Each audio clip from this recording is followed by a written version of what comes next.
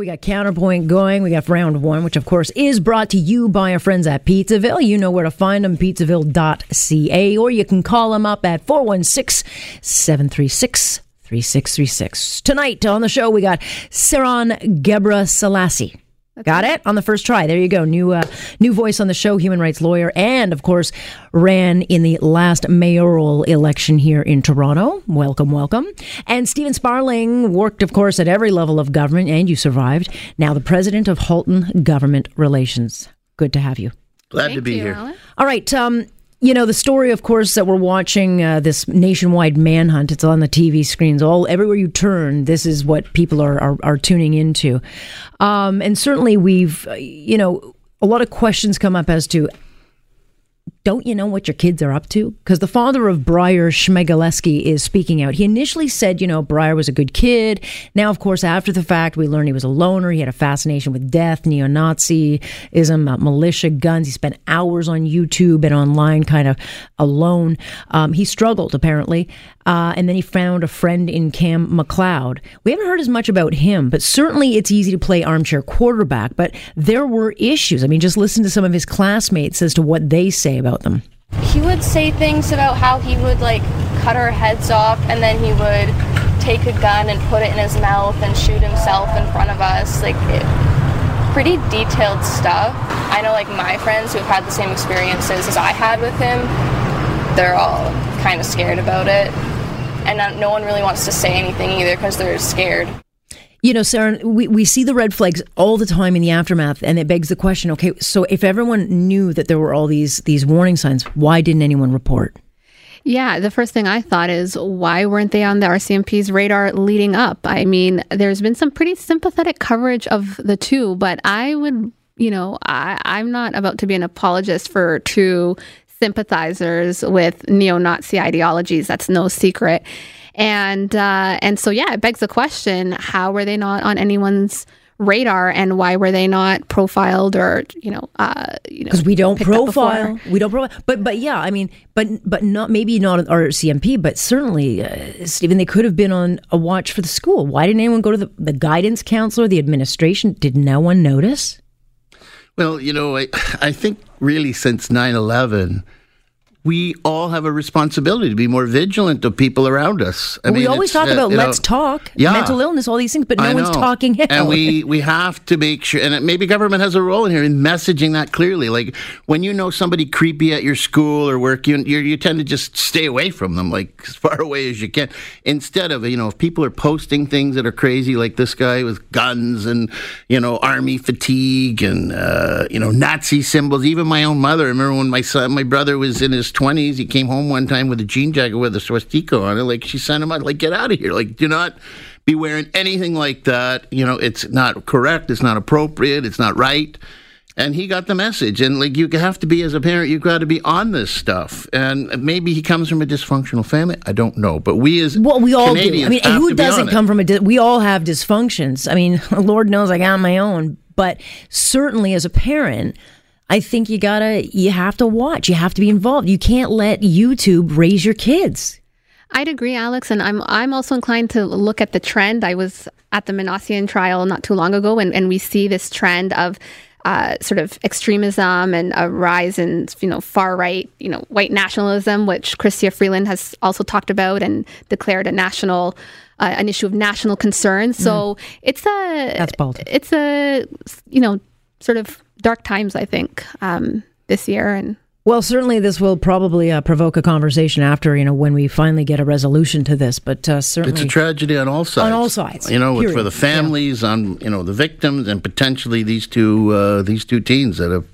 Whatever the scenario is. Absolutely. Let's talk a little bit about the Globe and Mail's Robert Fife. He's sniffing around and he is finding stuff. But in the last 2 days, we've gotten reports of 2 former diplomats told not to talk publicly about China because apparently now we live in a communist country. But they have been outspoken about the Prime Minister's response or lack thereof to this file. And I got to say, Team Trudeau just handed this to the opposition, who will now be reminding voters of this pattern of interference in this current government. Here's Lisa Raitt, the Deputy House Leader, speaking up. But we've seen these denials before. And in fact, we endured an entire spring of having bits and pieces of information come out over and over again about exactly how deep the Prime Minister, his office, his former and now back again advisor, Gerald Butts, in terms of giving information, in terms of covering up issues, and in terms of trying to silence people as they want to tell the truth about what was going on within the SNC-Lavalin affair. The Trudeau government, Stephen, sure is lucky it's summer because, these are the very reminders that Canadians will be triggered to remember, oh yeah, we just came through SNC and Mark Norman, all the rest of it. But again, what are they doing? Telling everyday citizens what they can and can't do.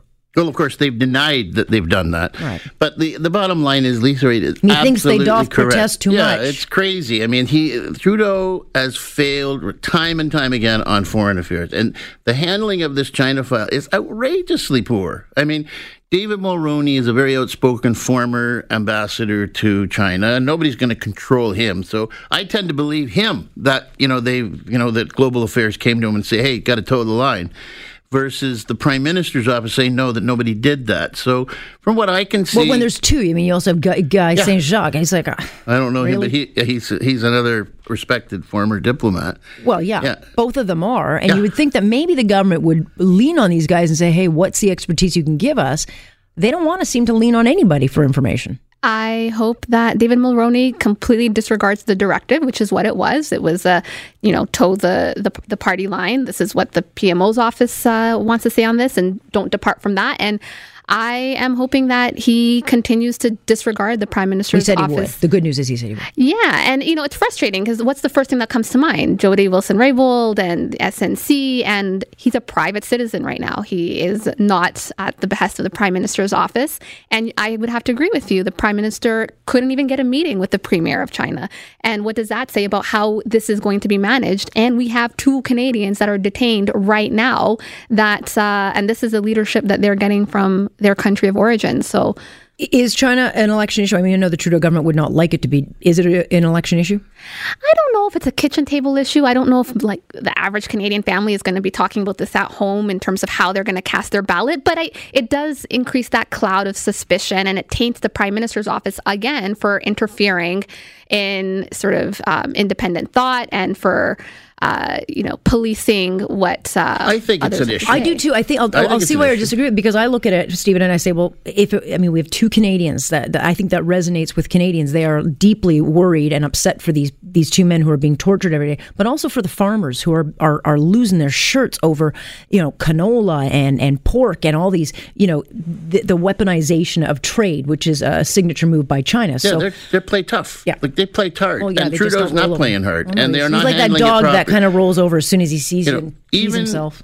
Even Friedland, who goes on and said, well, this is a rule of law a country, and we are the rule of law, and we don't interfere. Well, that's not what they did in SNC-Lavalin. And, just the handling has consistently been poor from the beginning till now. And by the way, it's not only that, China was the 3rd highest tourist to Canada. They've cut that in half. It was $1.3 billion just 2 years ago, or before last December.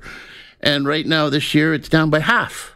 So, there's many ways that we are not benefiting from this. And I think Canadians should be. I mean, the way that the Prime Minister handled the India trip, the way that he sent in his people to try to muzzle the media there is exactly what he's trying to do on this file.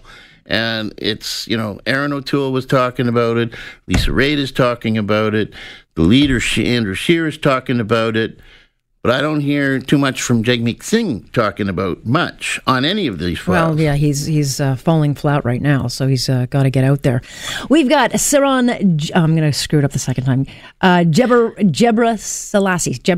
Oh, I got it once, right? I'll get it next time. Got it right. In studio, and Stephen Sparling in. Let's talk a little bit about Maxime Bernier, and then we'll get to the resume issue. But he, of course, says if he becomes Prime Minister, his government will slash immigration and refugee numbers, build a fence to block asylum seekers from walking across the border, end a program that lets immigrant sponsor their families to join. And he denounced mass immigration and extreme multiculturalism, saying that the policies would lead to social conflicts and, potential violence. And he essentially said Canada must look after its own citizens first and focus on newcomers who bring economic value to the country.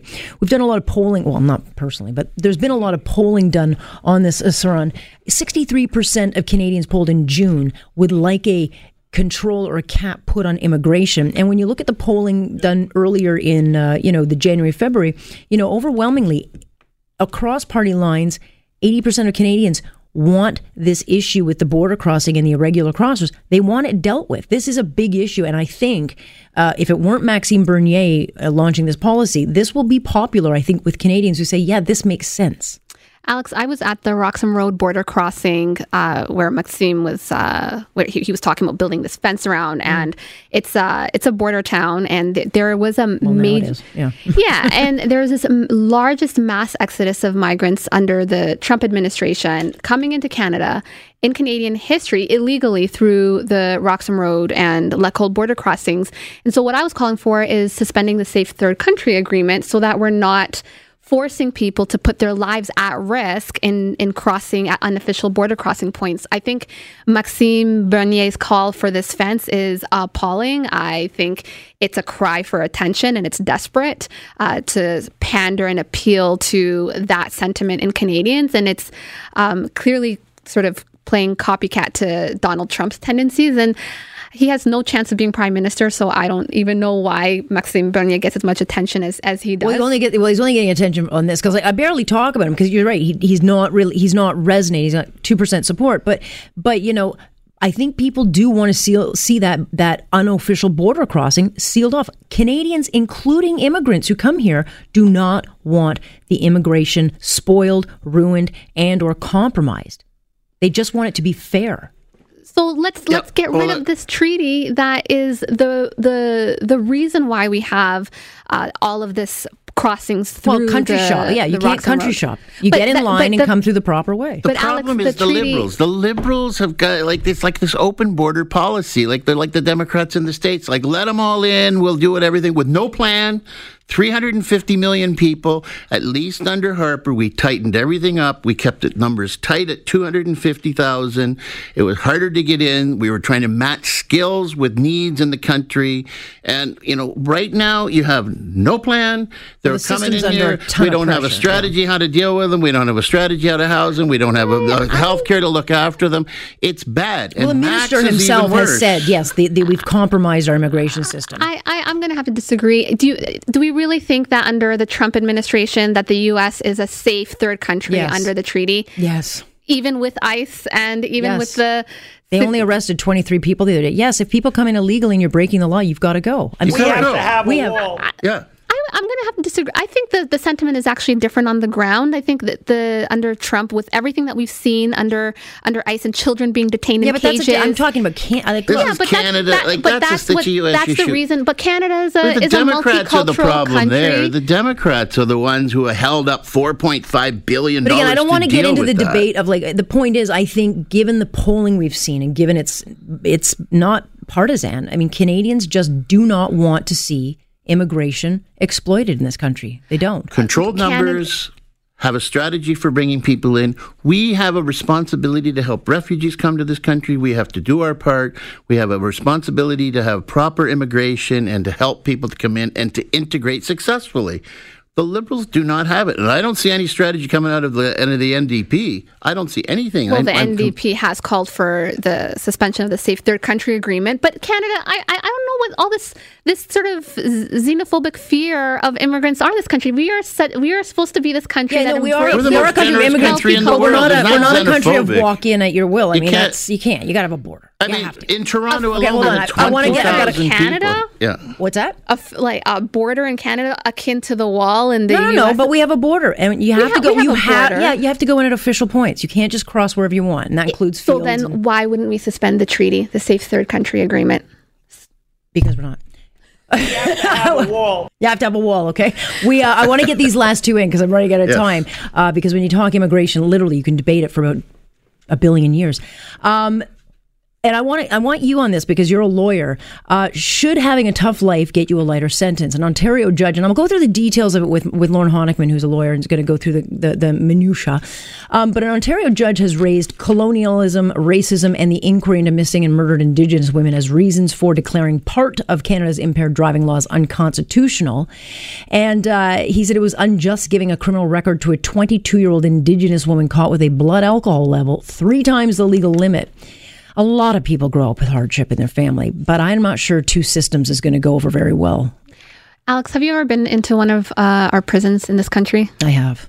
And I've been to a few. Yes. And Stephen, I don't know. As the media, not like because I was My incarcerated. grandfather was the mayor of Kingston. I went to lots of prisons with him, cutting ribbons. So you look at our prisons everywhere across this country, and what are the demographics in those prisons like? It's disproportionately First Nations, Inuit, Métis, Canadians, African Canadians. We don't have a whole lot of middle class and affluent Canadians incarcerated.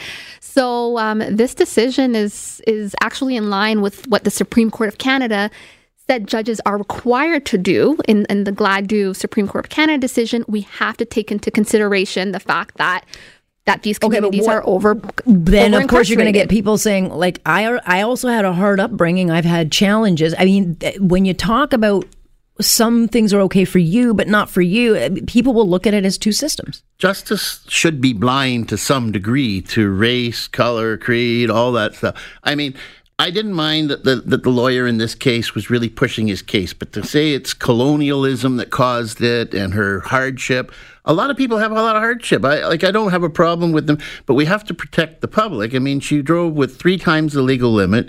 She took her parents' car without them knowing, and yeah, she and her boyfriend had a fight, and she ran it up on somebody's lawn over the curb, and the police finally tracked her down, and she's been sort of doing all the right things since then, but just because she's an Indigenous person, I don't know. Like, we want to be helpful and fair to everybody. I agree, but this is a system. We want to make sure the public is safe, and that we're being sensitive. So it's a tough balance. Stephen, that's not what the law says. The law in the Supreme Court of Canada is very clear. Yes. Under the Gladue decision, judges have to take into consideration if someone comes from a First Nations background.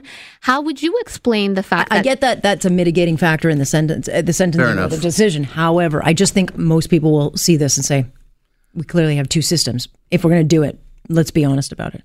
Well, give her a shot at a good life. We have 2 systems of justice. You covered the courts for many years. The Trudeau government has two levels of justice. But you know from covering courts when you were a court reporter that if you're working, if you're poor in this country, you don't really have a shot in the justice system. You may as well, under the legal aid system. There's no question there's a cycle that, without question, it's in, it's out, it's in and out. And that should be. But again, I'm not sure how this will go. I'll go through it with Lauren, but I see this being challenged many, many which ways.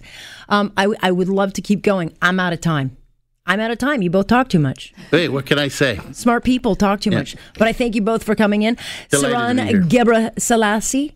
Did I get it? Perfect. Yeah, I got it. All right, good. We'll have you back. Thank you. And now that I've mastered it, I've got to have you back. And Stephen Sparling, I thank you both for coming in. Appreciate it. Delighted to be here. This, of course, has been Counterpoint, brought to you by Pizzaville. You can head over to pizzaville.ca or call them up, 416-736-3636.